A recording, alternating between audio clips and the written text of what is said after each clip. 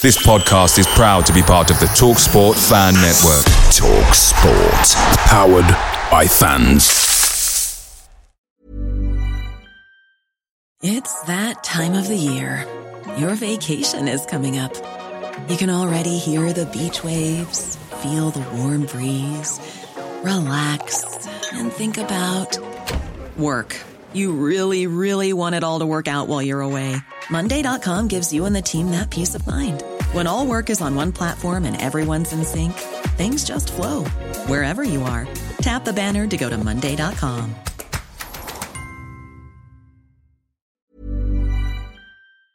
The TalkSport Fan Network is proudly supported by McDelivery, bringing you the food you love. McDelivery brings a top-tier lineup of food right to your door. No matter the result, you'll always be winning with McDelivery. Order now on the McDonald's app and you'll get rewards points delivered too. So that ordering today means some tasty rewards for tomorrow. Only via app at participating restaurants. 18 plus. Rewards registration required. Points only on menu items. Delivery fee and terms apply. See mcdonalds.com.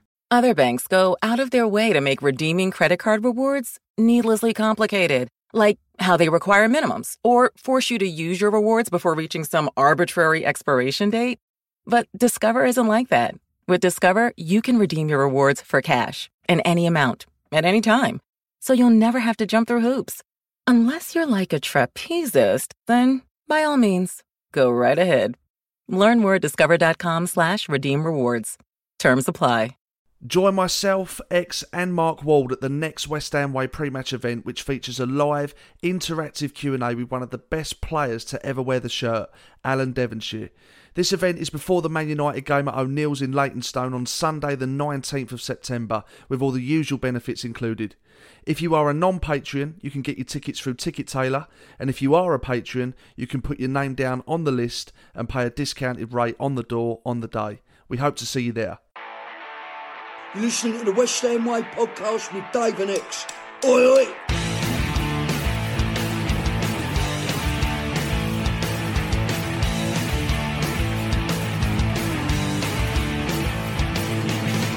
Hello and welcome to the West Ham Way podcast with myself, Dave Walker, an ex-WHU employee. This week, with the absence of a game, we're taking the time to review the transfer window. Was it a good one? How would we rate it out of 10? Does it matter that we never signed a striker? And how confident are we with the squad available going into what will be a very busy season? X will be giving us his weekly roundup before ending with questions from patrons of the West Ham Way. That's all coming up on tonight's show.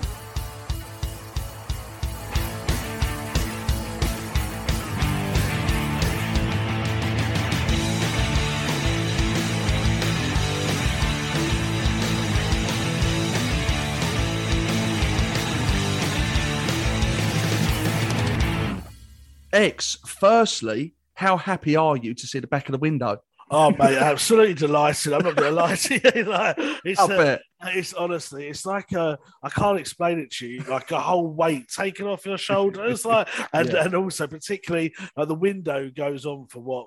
Well, it's from whenever the season finishes, basically. So about May till August the 31st. And it just feels like you've got to constantly be on the ball. Like you've constantly got to check your phone. You've constantly got to call people. You've constantly be a step ahead. And as it closes on that window, when things start to really speed up as well. On Wednesday, because obviously I'd spent all the transfer deadline day doing what I did, I felt seriously sick. Like honestly, really, really ill on Wednesday. And I think it was because I just spent the whole day on my laptop, on my phone, watching Sky Sports News, speaking to people, and I honestly thought like my brain was frazzled.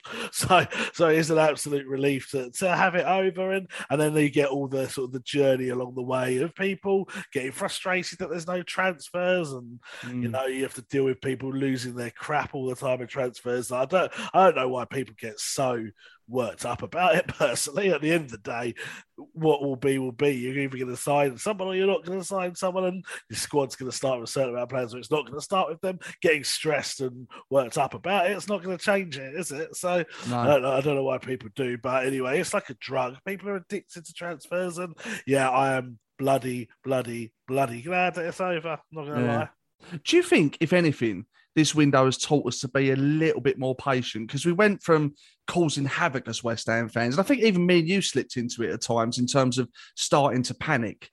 But actually, until that final whistle is blown on a transfer window, it's not over. And we'll come to how much we rate the transfer window. But do you think we do actually need to be more patient until that final second is over? 1,000,000%, mate. And yes, you and I did panic a bit, but I kept trying to stress to people the domino effect of transfers. You know, we've like, for example, I won't go too much into it because we're going to talk about it, but Zuma, they wanted to get rid of because they wanted to sign Koundé. They never actually ended up signing Koundé in the end, but they wanted to get rid of him to create that space and create that money. So had they not wanted that to happen, Zuma wouldn't have been for sale. You look at Vlasic, he wouldn't have signed because they wanted to sign Lingard originally, but then when they realised that Lingard wouldn't sign, then he was the next target, and sort of everything has that kind of domino effect waiting to the very end. Even like Cristiano Ronaldo, in my opinion, and I'm going to cause controversy already from the start, the best player in the world. I have him slightly ahead of Messi. His transfer went right to the last minute as well. So I think West Ham fans and football fans in general, but particularly West Ham fans, just need to relax and just let it play out the way it plays out. If it ends up that we don't sign the players that we wanted us to sign, or we don't sign anyone, then lose your shit or whatever, because it's factual. But anything before that, anything can happen. Yeah, I agree with that. Well, we'll get into the specifics shortly, but generally speaking, how would you rate this window out of 10? I think I'd go with I'm going to go with 7.5, and the reason I'm going to go slightly not as high as perhaps I would have liked is because I still think we need a striker. That's the main thing for me. Now look, we've improved in every position in terms of the spine. We've got a goalkeeper, we've got a centre back, we've got a defensive midfielder, an attacking midfielder. So in terms of the spine, we've done really well. But the ultimate spine at the top of that line is a forward, and we've still got just Antonio. And yes, they're saying that Vlasic, I was going to practice saying this name today, it's annoying, I forgot, so I don't know if I'm saying it right or not. I saved a video from Nick Stamper, I was going to listen back and I've forgotten.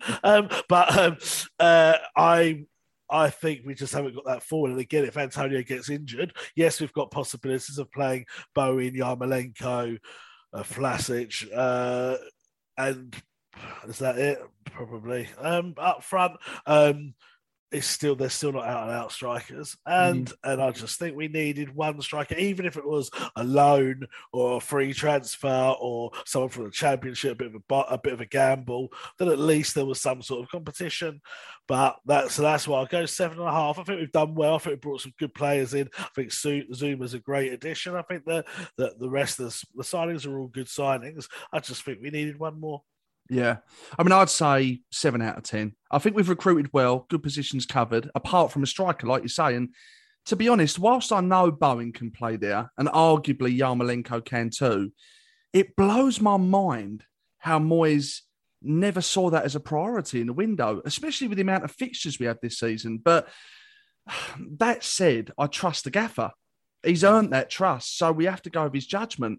But it is a strange one, though, X. Because like you say, we don't have one natural striker in the side.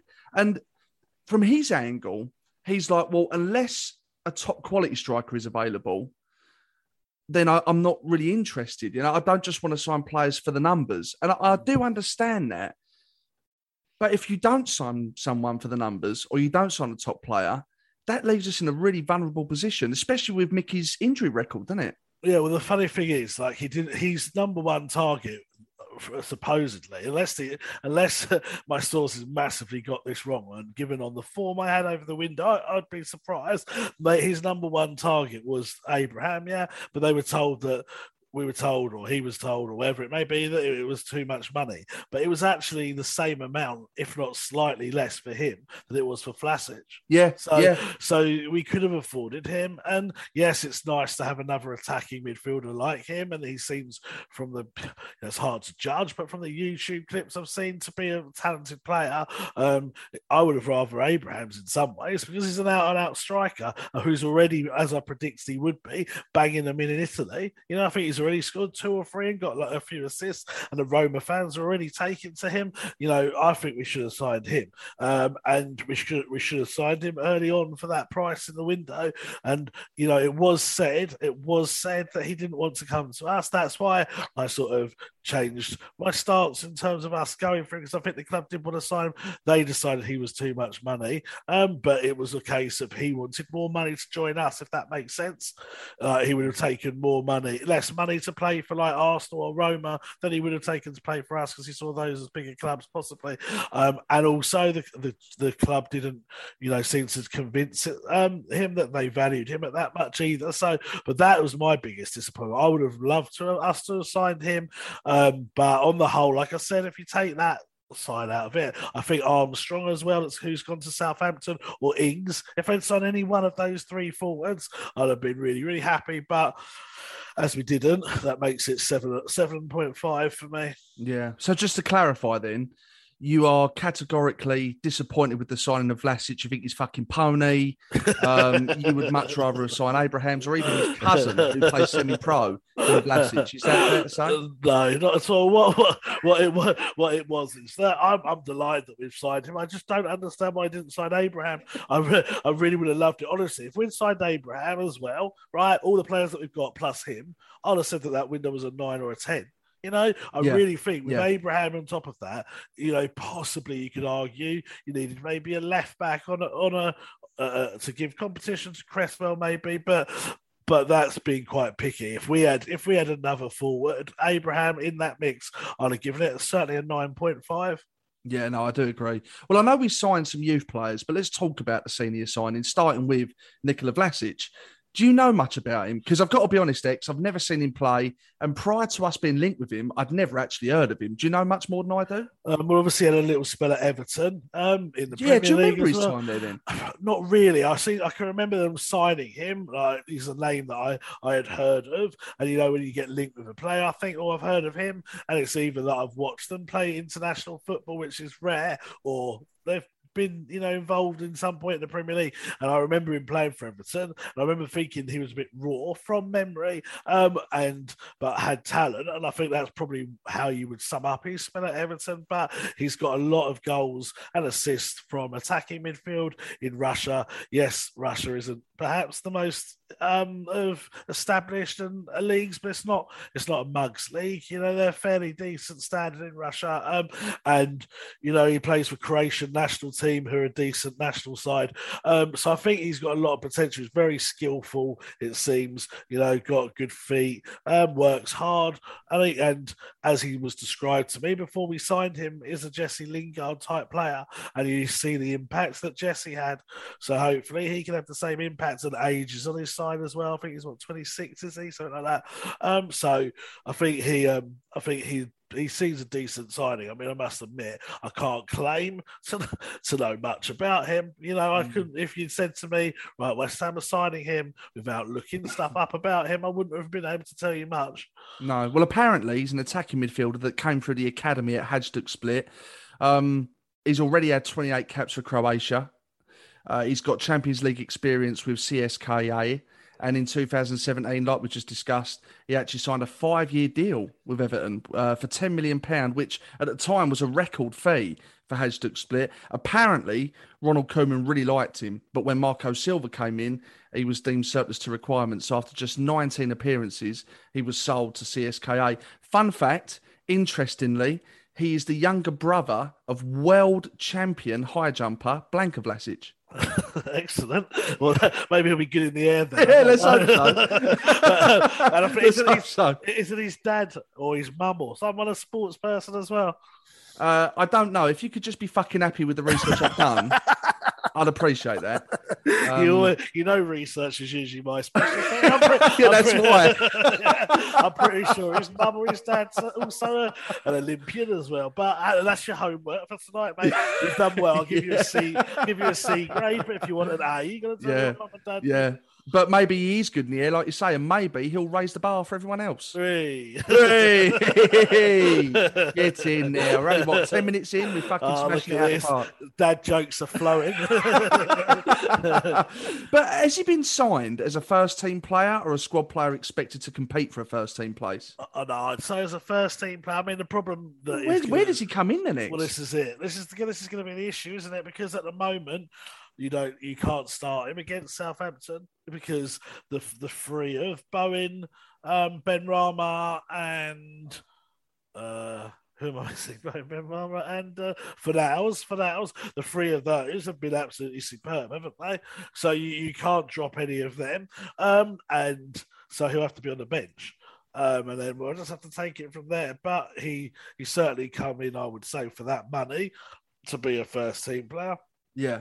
And there's nothing wrong with competition for places. I think that's healthy. So that's a good thing. I spoke to Stevie Lomas in the week and he really likes him. He's seen quite a bit of him at international level and his words were, we've signed a great player there. Really?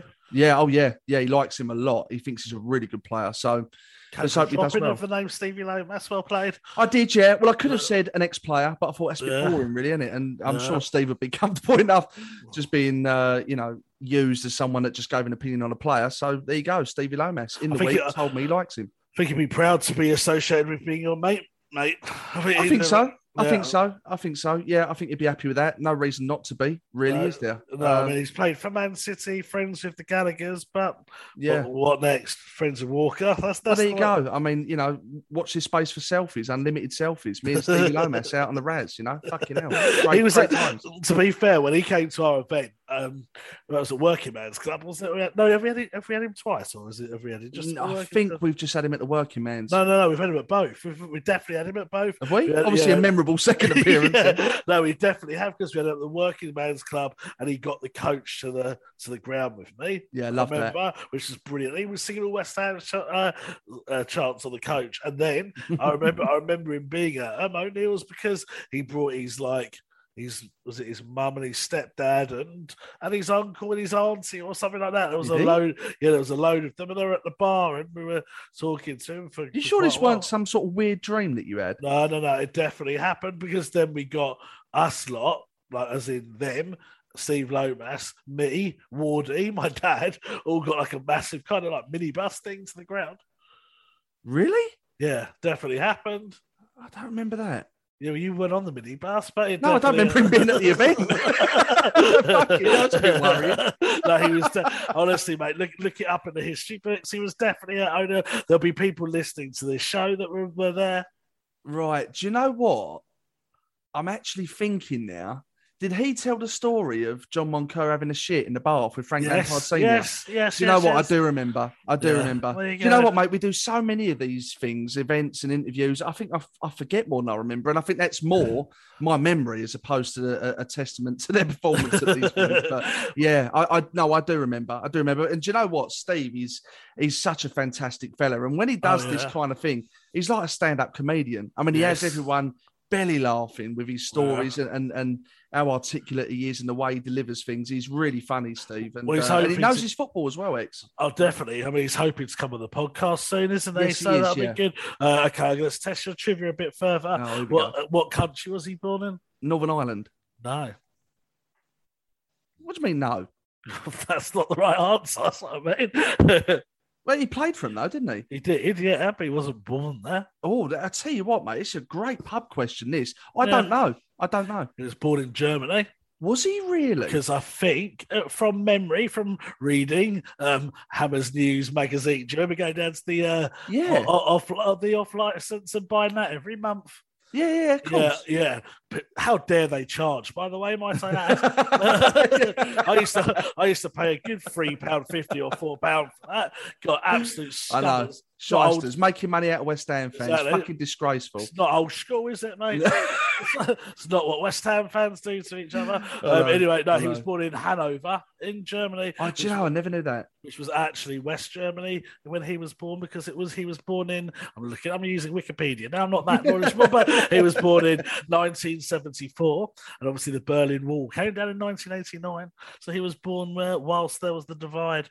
But and the reason he was, and this is from memory, I can't remember to read his Wikipedia page. I think his dad was in the army or something, so he was stationed in Germany at the time.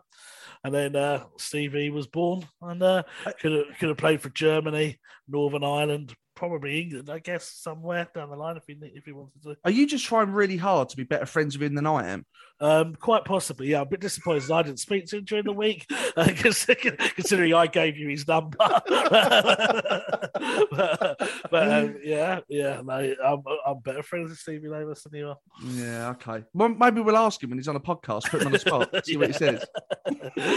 Like everyone, it will go for you. I'm not having that humiliation. I agree, actually. In terms of Alex Kral, it's a bit harder to get information on him, but from what I understand, I think he's 23. He's a holding midfielder on loan from Spartak Moscow. He's a big lad, 6'1". Started his career at Slavia Prague, which is a club that we've all become very familiar with. He's had 23 caps for the Czech Republic, and he seems to be a ready-made replacement for Dek, I think, from what I can see, if he gets injured or suspended. How do you feel about Alex coming in? Well, do you know another bit of trivia about him? Mate, you're the gift that keeps on giving, you are, aren't you? He was in The Simpsons. No. Yeah, Sideshow Bob? Yeah. He does look like him. He does look like a bit of a budget David Luiz, doesn't he? Yeah, he does actually. Yeah, he does. See, interesting side of this because this is a really weird transfer. This one because at the start of the window, I had it on very good authority, and I put it out in my massive list of eyes, thumbs up, crossed irons, which was just perfect. Finger up to everyone that said I hadn't had any news this that window. So I put out a tweet where I'd said, and it was about probably the start of June, might even been late May, that West Ham had agreed personal terms with him. And I had it on very good authority that we had. And then, obviously, a couple of sites decided that we hadn't and rubbished that story and he didn't join West Ham. And I was told the reason he didn't was because we didn't want to sign him permanently because of his performances in the Euros. We're a bit concerned that he wasn't actually that good in the Euros. And maybe he wasn't great, was he? No, and maybe he wasn't as good a player as we thought. And then obviously, again, the whole domino effect as things occur, it became apparent towards the end of the window that you wouldn't necessarily have to sign him permanently. You could get him on loan, which is the perfect scenario for West Ham because David Moyes, I don't know if you remember at the start of the Euros, had identified him as one of the 5 players to look out for. Yeah. So they obviously rated him, but didn't want to take a permanent risk on him. Well, this works out for both parties now because he can come here for a season and he can play himself, play to get a contract basically. And I think he's a good signing. I think the fact that he already knows Souček and Shafal really well, that they're teammates. They did that cheesy welcome video. Oh, it was awful, wasn't it? It was so funny. Yeah. It was so West Ham. They all look so awkward. I'd like to introduce you to somebody. Yeah. Fucking Arnold Schwarzenegger. I was going to say, what was that? I'd like to introduce you to somebody. I don't know if it's Arnold Schwarzenegger or someone like from the Addams Family or something. But even to look at, he's like Lurch, isn't he? Yeah. He is that sort of character. Maybe that's what it is. And Shafal looks like a bit of a serial killer, I think, as well. So the combination of the two of them introduced this guy. Oh, fucking hell, throw Sideshow Bob in there. You've got a right fucking threesome there, haven't you? Fuck me. But yeah, no, I think it's good for, like I said, team spirit. I mean, those 2 Czech players have been unbelievable for team spirit and, the happiness around the club and stuff, throwing another one of their mates into the proceedings. And I think brilliant. And it's getting a little bit cheesy that we keep signing Czech players from Sparta Prague or have some connection to them. But also, it's Slavia Prague. Which one is it? Slavia. Slavia. Is that Sparta's their rival? Slavia. But at the end of the day, if it works, it works. I'll take a whole team of them if it means we're going to do well in the league. So fair play. I think, like I said, obviously Noble's retiring at the end of the season. Dek's future's unclear, so you're going to be looking for central midfielders, and if he can do well this season, then great. And also, like you say, he's got the experience of playing in the Russian league and in the Czech league and things like that. So if we have some tricky Europa League away days in countries like that, then he's more than used to it as well, which is good. Yeah. Alphonse Areola. So I know that this was an earlier signing. We both spoke about him, but from what I understand, he came through the academy at PSG. A couple of things I didn't know, actually. He had loan spells at Lens, Bastia and Villarreal. And it was at Villarreal, I don't know if you know this, X, that he broke the club record for the most amount of minutes without conceding a goal. 620 minutes, X. Just over 10 hours of football. Didn't know that. No. And he returned to PSG in 2016, where he made over 100 appearances. Didn't know that. And then in 2019, he joined Real Madrid on loan. So he then joined Fulham on loan. And we know how impressive he was there before coming to us. So, X, Player of the year. A player of the year as well. Yeah, 100%. We could potentially have one hell of a keeper on our hands here, couldn't we? Oh, mate, you don't play for Paris Saint-Germain and Real Madrid and the French national team if you're a mug, do you? Let's be honest. No, he's already had a season in England with Fulham in a side that got relegated, and he was named their player of the year. Now, that means that he's had to save a lot of shots, in my opinion, because the fact that the club still got relegated and he was player of the year suggests that, he was saving a lot because they still conceded loads. So he must have Same as Fab with Swansea, wasn't it? Well, yeah, exactly. So, and I think, what is he, 28, 29, is he? Something like that. Yeah. So he's at the right age for a keeper. Again, I like the fact that him and Zuma are obviously French international teammates. So they've got, if they both come into the team, they've already got someone that they've played with.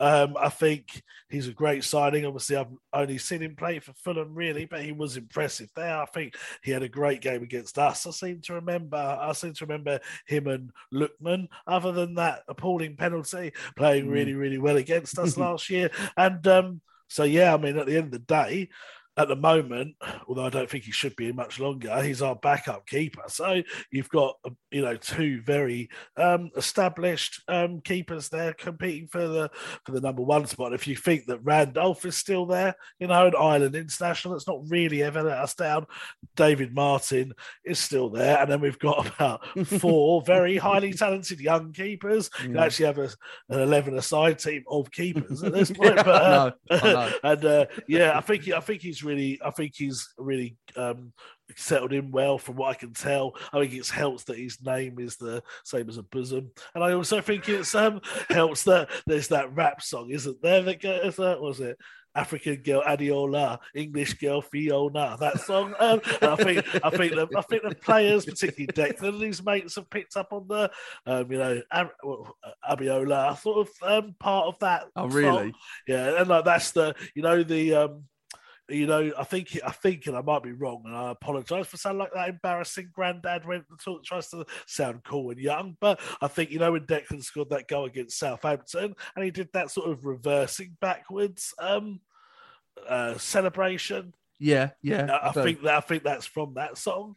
Oh, is it really? Yeah, so I bet he's had some fun with that since I think he has. So I think in that respect, that's probably been quite good for him. But he seems like a decent fella, from what I obviously don't know him, but from what I've heard and what I've seen on Instagram, he's regularly posting things of his family and stuff. So seems like a decent chap, and he could be our number one for many a year if he does well this season. Yeah, and I think we both agreed in last week's show he's got to come in at Southampton, hasn't he? I think so. I've been saying it for a long time now, as you know, on this show, and taking quite a lot of stick from patrons, to be fair, about this opinion, but I still stand by it. That I just don't think Fabianski's been the same since he had that serious injury. What was it, Bournemouth away, was it, or whatever it was, he picked it up. He's not been horrendous, and he's been a steady keeper, but I just don't believe he's hit the standards that he created when he was Hammer of the Year. And obviously he's 35, 36, so those standards are only going to decline anyway now because of age. So I think it probably is the right time to start looking to move him on at the end of the year. If he's happy to take another 1-year contract as a backup to Areola, I may offer him it. But I think for first team, I think that's the one. It's the only position each week now that I kind of have, and a little maybe sent back a little bit. Keep thinking, I think he could do a bit better there. Yeah. So it's good to have competition now. Yeah. We're talking to centre backs. Finally, Kurt Zouma. Yeah. Now, in his early years, he also played as a winger and as a striker. Did he? Before cementing his place as a centre-half, where he made his debut at just 16 for St Etienne in France. In 2014, he signed a 5.5-year contract with Chelsea for £12 million. And in his first season, helped them to a League Cup win and a Premier League title. So not a bad start. He's had loans with Stoke and Everton, and obviously he's now at West Ham. I think we know enough about him, and it's fair to say that it's a signing we're both happy with. Yeah, I'm really happy with this signing. I mean, at the end of the day, he's 26. You know, he's 27 in October, but he's at the peak age for a centre-back. Yeah. He's got perfect Premier League experience. I think he played over 100 times for Chelsea. And if you include that plus a season at Everton and a season at Stoke, you know, Stoke's not the most glamorous of teams, so he's roughed it up there. He's played at the very top for Chelsea. I think he was in the Champions League starting 11, I think, from memory in May, so which they obviously won, and he's played at the very top level. He played a full 90 minutes for France yesterday, so the guy is quality. You know, you just don't play for these teams and be that good and not be very good. I mean, so yeah, great sign off at a decent fee as well. You know, 30, just under 30 million is a good fee for someone of that credential. Apparently he's a really, really nice lad as well, really good bloke, like gets on really well with the team, bit of a joker and stuff. So as I said on previous shows, I think the crucial thing is not just the player's talent, but is that they're going to fit in with this team spirit of the squad. And I think you can say Shafal has, you can say Lingard did, you can say Souček did, you can say Bowen did, I think you can say Krau will, because he obviously seems good mates with the Czech lads. I think you can say Zuma will. You know, he seems like a good bloke too. So I think we've got a very good player there. He's strong, he's powerful. You know, I know quite a lot about Chelsea. You know, I hate to say I don't like Chelsea, I don't support them. I'd say in the top 4 of my most hated teams. But in terms of my knowledge of football teams, as I proved in a number of windows, and this window, I know quite a lot about Chelsea. So I know, just through people I know that they were hesitant to sell him because they do think he's very, very good. But they had Christensen and Rudiger, who have only got 1 year left on their contracts and haven't signed new deals yet. So if they was to sell them, they would have gone cheaper. They've got Thiago Silva, who's like 37, I think, probably got 1 more year left in him, and they were really, really, really dilemmaing whether to let him go or not. But they decided he was probably the one that would get the most value for money in terms of selling him. And I think that's really worked to our benefit. And out of all the centre-backs we linked with, I know lots of people wanted Milenkovic because he, you know, done well for Fiorentina and stuff, but he's got Zuma. The crucial thing that I always think is so important, that he's got over, 150 appearances in England. So we know that he can do it in England. When you buy someone that's never played in England, it's always a gamble. You know, Sebastian Haller being the prime example, had a great record in Germany and France and Holland and stuff, but actually in England wasn't cut out for English football. So you don't know if that had been the case with Milenkovic versus Zuma. You know that he is. So I'm really pleased with that signing. No, I think you're spot on. I reckon he could be a captain of the club eventually as well. I mean, obviously, depending on Declan's destination and what his career shapes out to be, I reckon there'll be times when Zuma does captain us. Interesting. You heard it here first, people. There you go. It's an opinion, but it's an opinion based upon knowing his character. Yeah. And character is a massive thing, like you say. And going back to Alex Krau, apparently he's a good lad. And I just wonder if, on the first day when he met the lads, he walked in with Thomas Souček and Thomas said, "There's somebody I'd like to meet." Well, I don't think they've had that moment yet. They not? No. So that's all to come, mate. So watch this space. If West Ham website has any sort of gala about it, they'll put that on live feed. I'd like to introduce you to somebody. Your impressions are so good, mate. Honestly, if we ever become, I'm not sure about that one. If I'm honest, no, it is. And I'm doing that for shits and giggles. I'm not too sure that one's going to. No, it is. I think if we ever go full time with this, mate, we do need to have a Dave's impression of the week. I honestly think we do. I think, honestly, put it out to the patrons. I guarantee you they'll be up for it. Yeah, but I've only got a certain amount of Lockonomics before that becomes a little bit boring, No, but I can pull Matthew Kelly out a few times, but there's only so many times I can keep saying, "Come here, you." I'm glad you said pull out, not pull off. I think what could be the feature though is that if on the week before the patrons give you like a person to do an impression of, and then you've got a week to practice until you come back. I reckon you can do it because I've seen nothing like putting you on the spot. I know, but I've seen you in action before. I've seen you like if I say to you, right, do an impression of I don't know why this person just came into my head, but Kenny Dalglish, right? You'd look him up, you'd look at him up on YouTube and stuff, and you'd practice, and then you'd do it well. I've got every faith. I actually think I'm going to propose this as a new feature. Well, do you know what, mate? They have to have a distinctive voice. Yeah. That is the key. Yeah. It's not an everyday voice. They have to have a distinctive voice. That's the key. Yeah. So maybe if people put suggestions in, you can actually pick the one you're most comfortable with. Maybe I don't know. This is fucking spiraling out of control now. But listen, without question, the biggest willy won'ty of the transfer window was Jesse Lingard. And firstly, on last week's show, you said there was a private meeting booked between West Ham and Jesse's representatives. I would say, how did it go? But I'm guessing not very well. But the problem is with Jesse Lingard is that he's got very dominant family members in his life, right? So he's got his brother, who's his agent, who I don't think is like overly dominant, but then he's got his dad. Now, I have to be careful what I say, because obviously these sorts of things you tread on a bit of like thin ground with at times, but his dad was apparently adamant they didn't want him to join West Ham. Now, part of the reason was he's got a young daughter who lives up in Manchester. He's obviously got a house up in Manchester. He's got friends, family. It's the club he's been with as a kid, the club he supports, the club his father supports as well.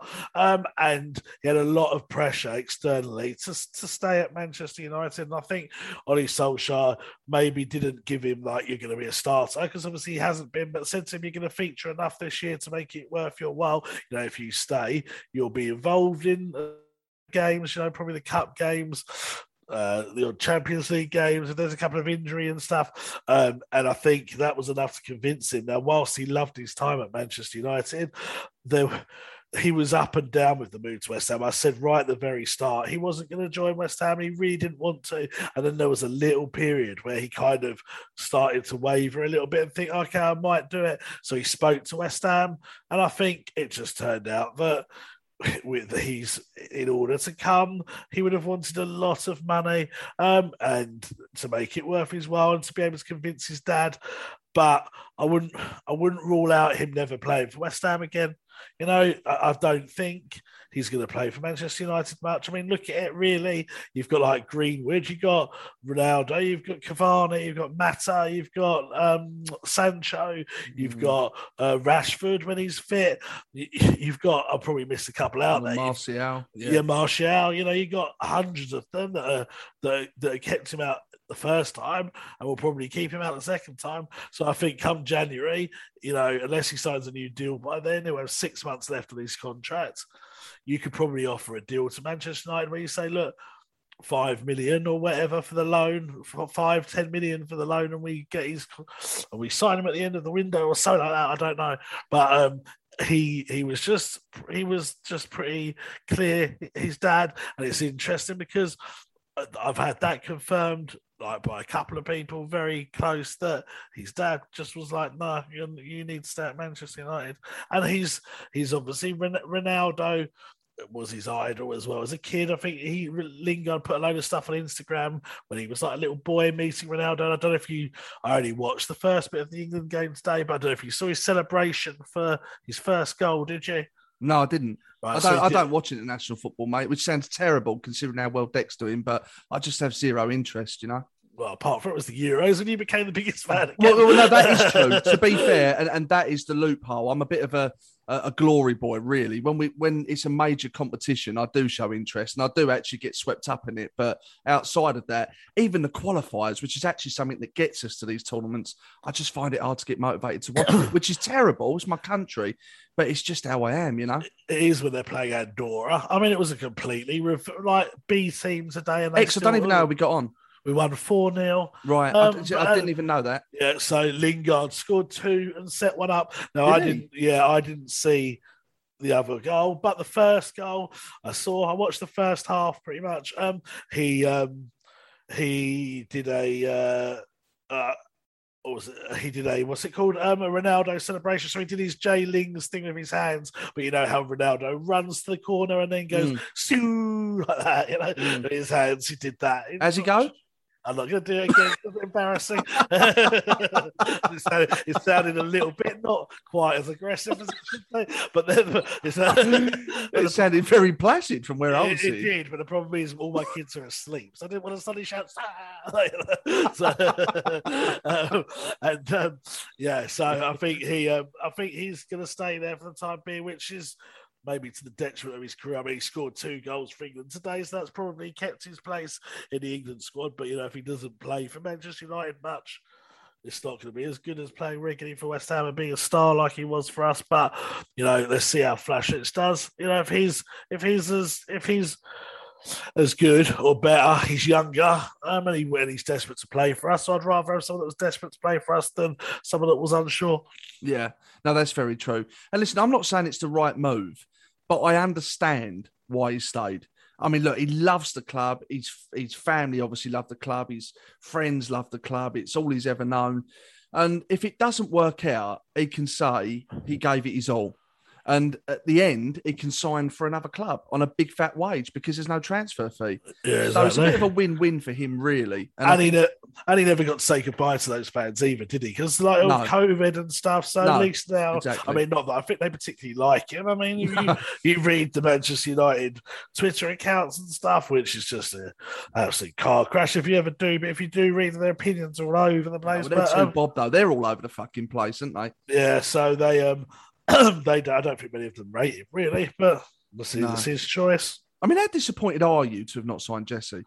Reasonably, because again, going back to what I said about Zuma, like we know that he can do it for West Ham. You know, we've seen him do it for West Ham, so we know that he has talent, and we know that he will be a good player for us, and we know that he'll get on well with the lads. So for me, it's disappointing. You know, I would have a window where we'd sign Abraham and Lingard, even if we'd only just signed those two, would have been a good window for me. So the fact that we didn't sign either of them, I do feel disappointed. I mean, I hope it's quickly resolved by the Croatian, but it's a shame when you know the player's done that well for you, and I just don't think he's going to feature at Manchester United that much.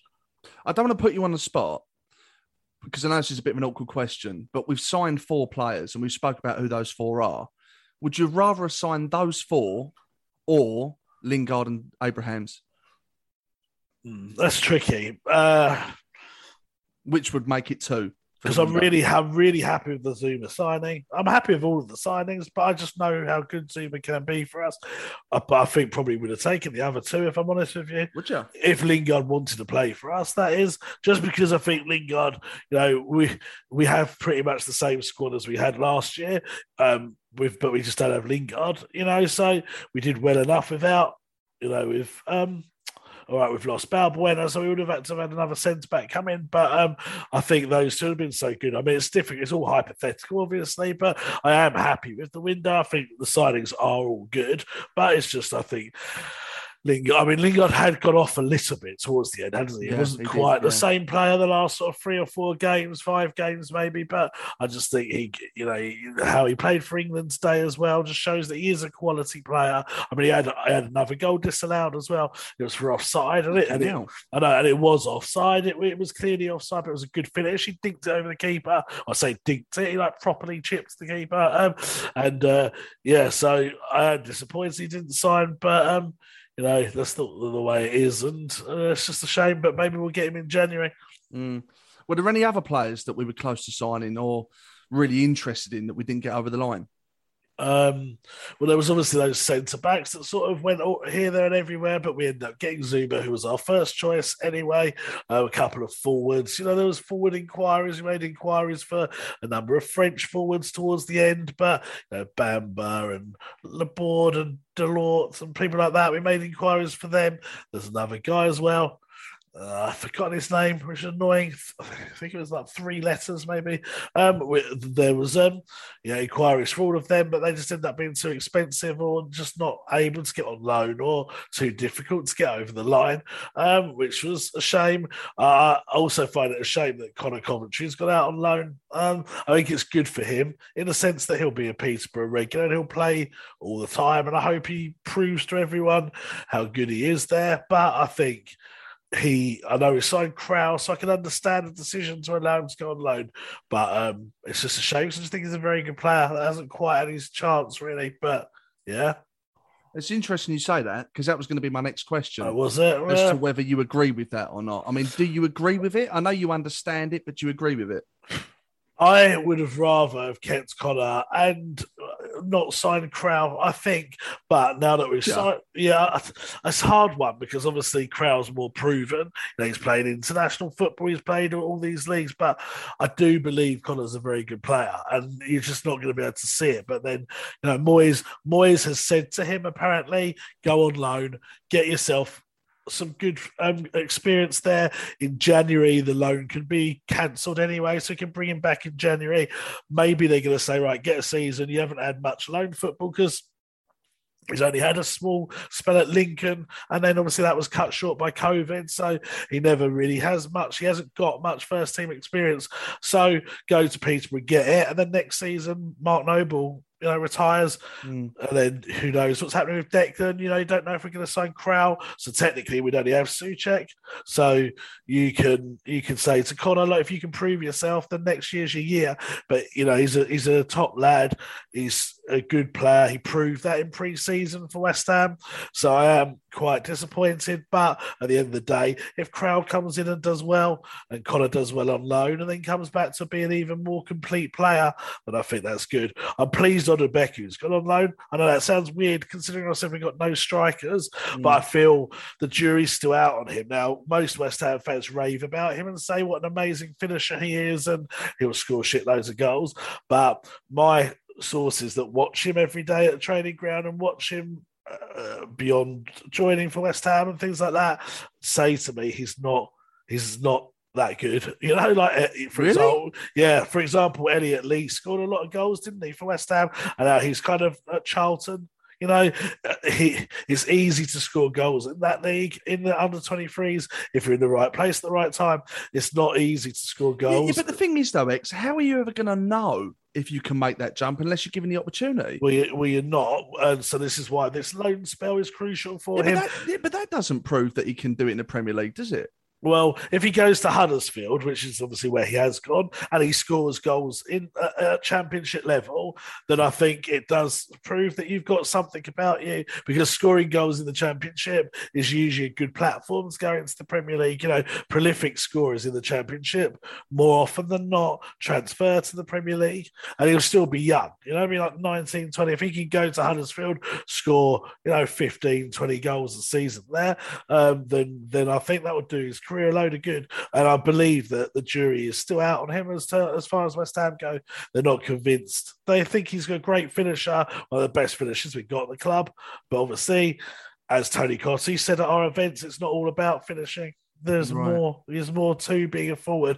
And obviously, you want your forwards to finish and score goals. But unless you do the other stuff, those opportunities won't come where you can finish things. That's interesting. I mean, someone else that has ripped it up at times for the under-23s is Xander Silva. For some reason, again, he's never been given a chance for the first team. He's now joined Forest on a permanent basis.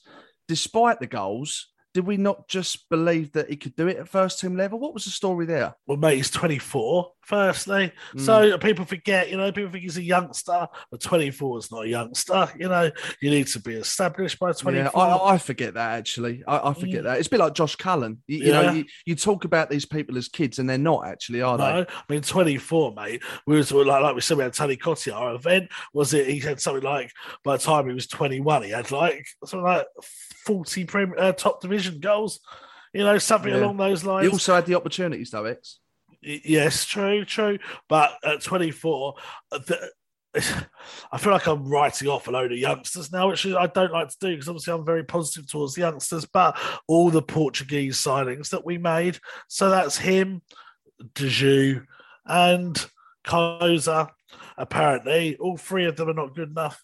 It's just clearly not good enough to be in the Premier League. And there was a period of time when we had people in charge of recruitment in Portugal who may not have, I guess, been the most qualified to bring in these players. And I think that perhaps is going to maybe show. I'd be very, very surprised if De Gea or Cardoso play a game for West Ham again.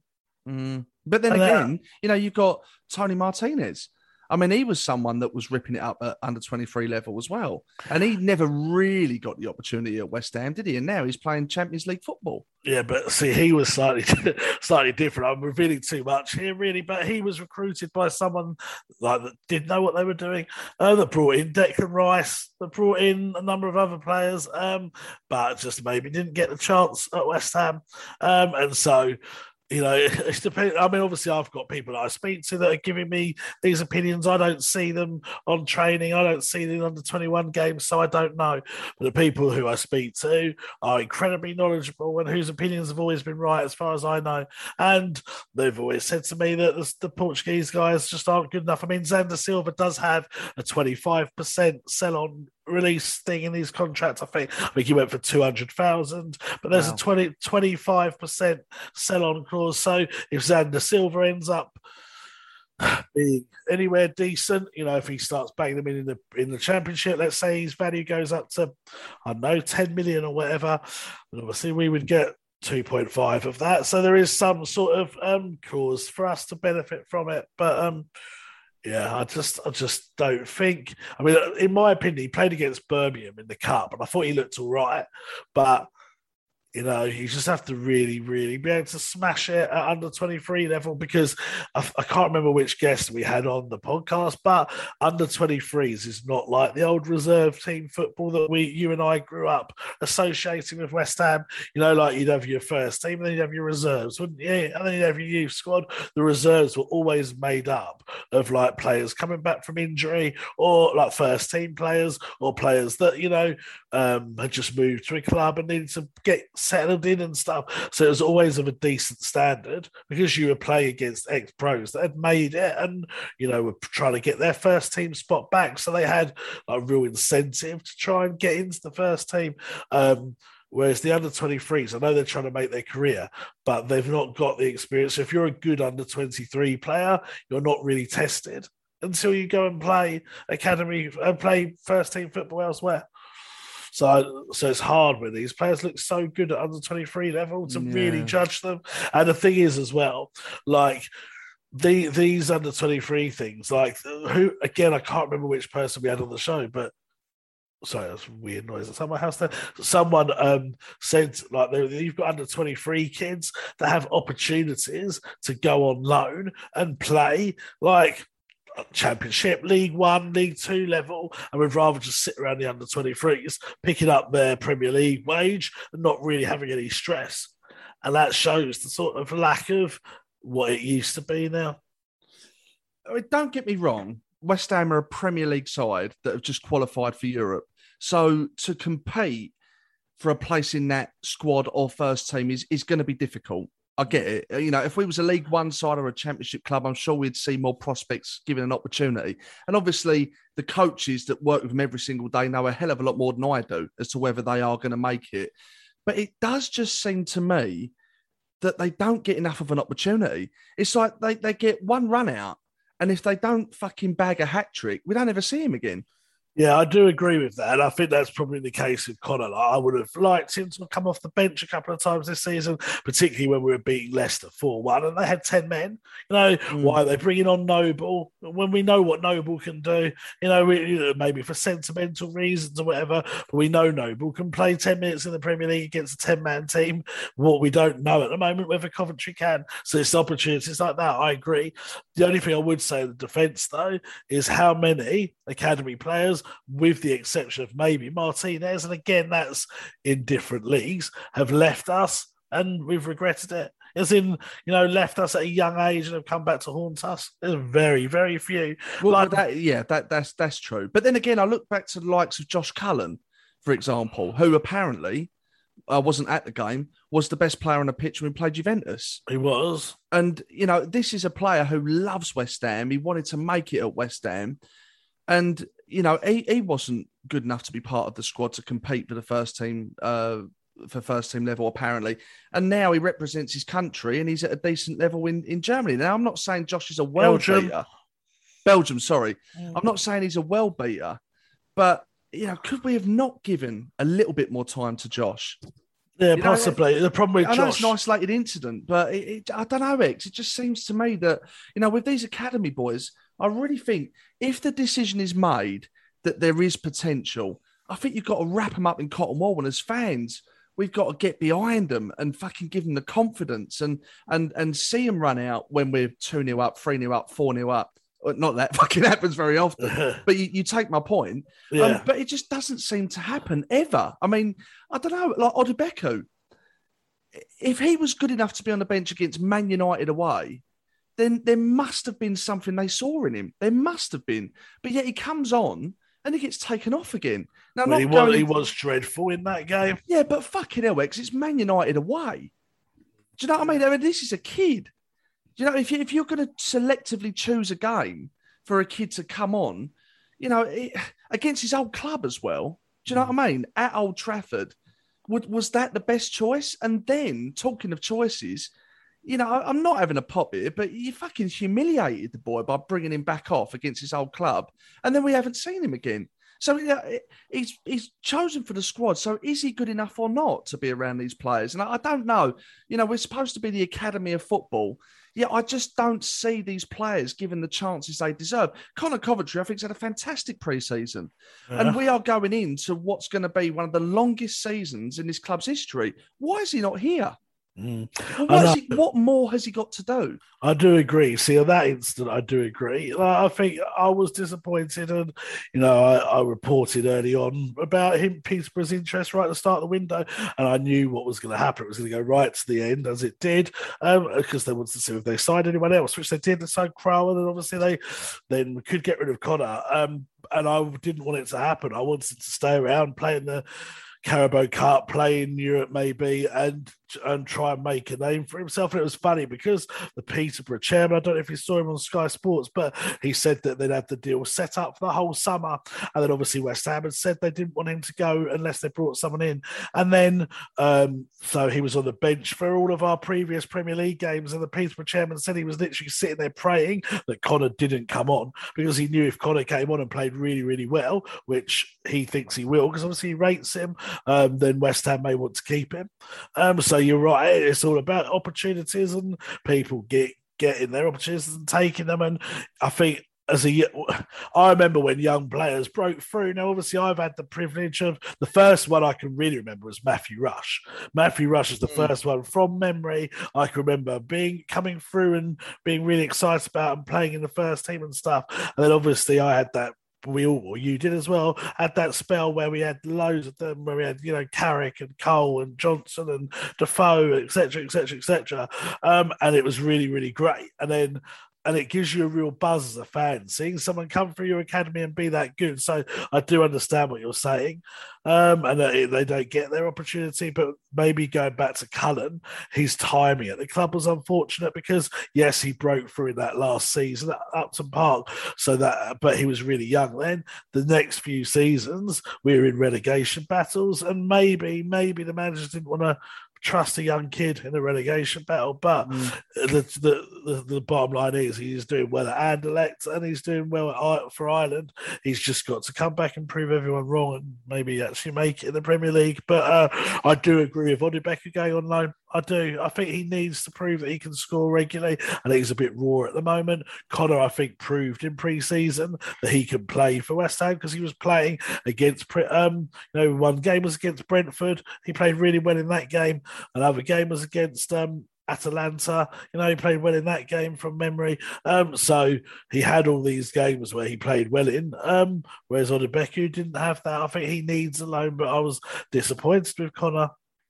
Yeah, same, because whilst we bought Crowell in, you look at the amount of games they're going to be playing this season. With Connor gone, you're going to want to protect Souček and Rice as best as you can. In the games that you don't really need them, there is an argument for 2 central midfielders to come in there. And that's probably going to be Crowell and Noble. And as much as I love Nobes, those are the games where Connor should be playing alongside Crowell or alongside Nobes. And I just really think, in the season that we've got ahead of us, I don't know. I can only really think of 4 central midfielders that we've got. You've got Rice, Souček, Crowell, and Noble. Lanzini's the other one that might play there. Yeah, I suppose so. Yeah, I mean, there is Lanzini. Yeah, I forgot about him. I still think there's an argument that Connor would benefit more from playing 10 games this season than he would do an entire season at Peterborough. Yeah, that's just my opinion. No, I agree with you. And it's interesting because I did have this debate with someone close to Connor. I was saying that. I think you need to keep him here for this. And they were saying that they believed he'd be better off on the loan. And then it's arguments either way. The way that they've kind of compromised that, I guess, is that they've put in the release clause in January. So if Connor's either not playing at Peterborough for some reason or West Ham need him, we can bring him back. It's the same as Odin Becker's got that in his contracts as well. Just speaking of midfielders, Fornals came on as a sub for Spain on the 63rd minute and apparently set 2 goals up. Quality. Yeah. So, he's turning into a really good player for us. Yeah, brilliant. Okay, good stuff. Well, good luck to the new boys. Welcome to the club. And of course, we all wish them well. It's that time again. X is the man in the know. He keeps you informed on rain or snow. His opinion is in demand. There ain't another RTK that I can stand. To listen to the rest of this podcast, you need to be a Patreon of the West Ham Way. Becoming a Patreon couldn't be easier.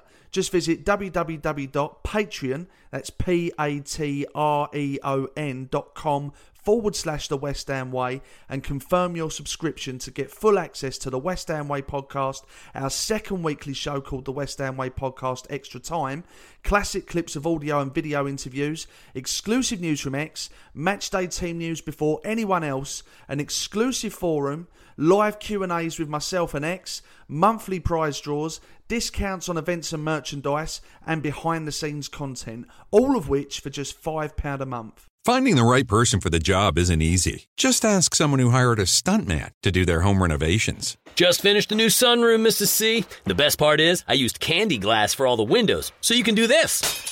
And this. Doesn't hurt a bit either. But if you've got an insurance question, you can always count on your local Geico agent. They can bundle your policies, which could save you hundreds. And if you don't want to take the long way to the kitchen, the walls are breakaway too. See? For expert help with all your insurance needs, visit geico.com/local today. It's Macy's Labor Day sale, so gear up as summer cools down with 30% off timeless looks from Levi's and specials like 30 to 50% off statement-making shoes for her and 60% off luggage from Samsonite and more. Or use your coupon or Macy's card and get an extra 20% off more great deals. Plus, Star Rewards members can earn rewards even faster during Macy's Star Money Bonus Days, going on now. Savings off regular sale and clearance prices. Exclusions apply.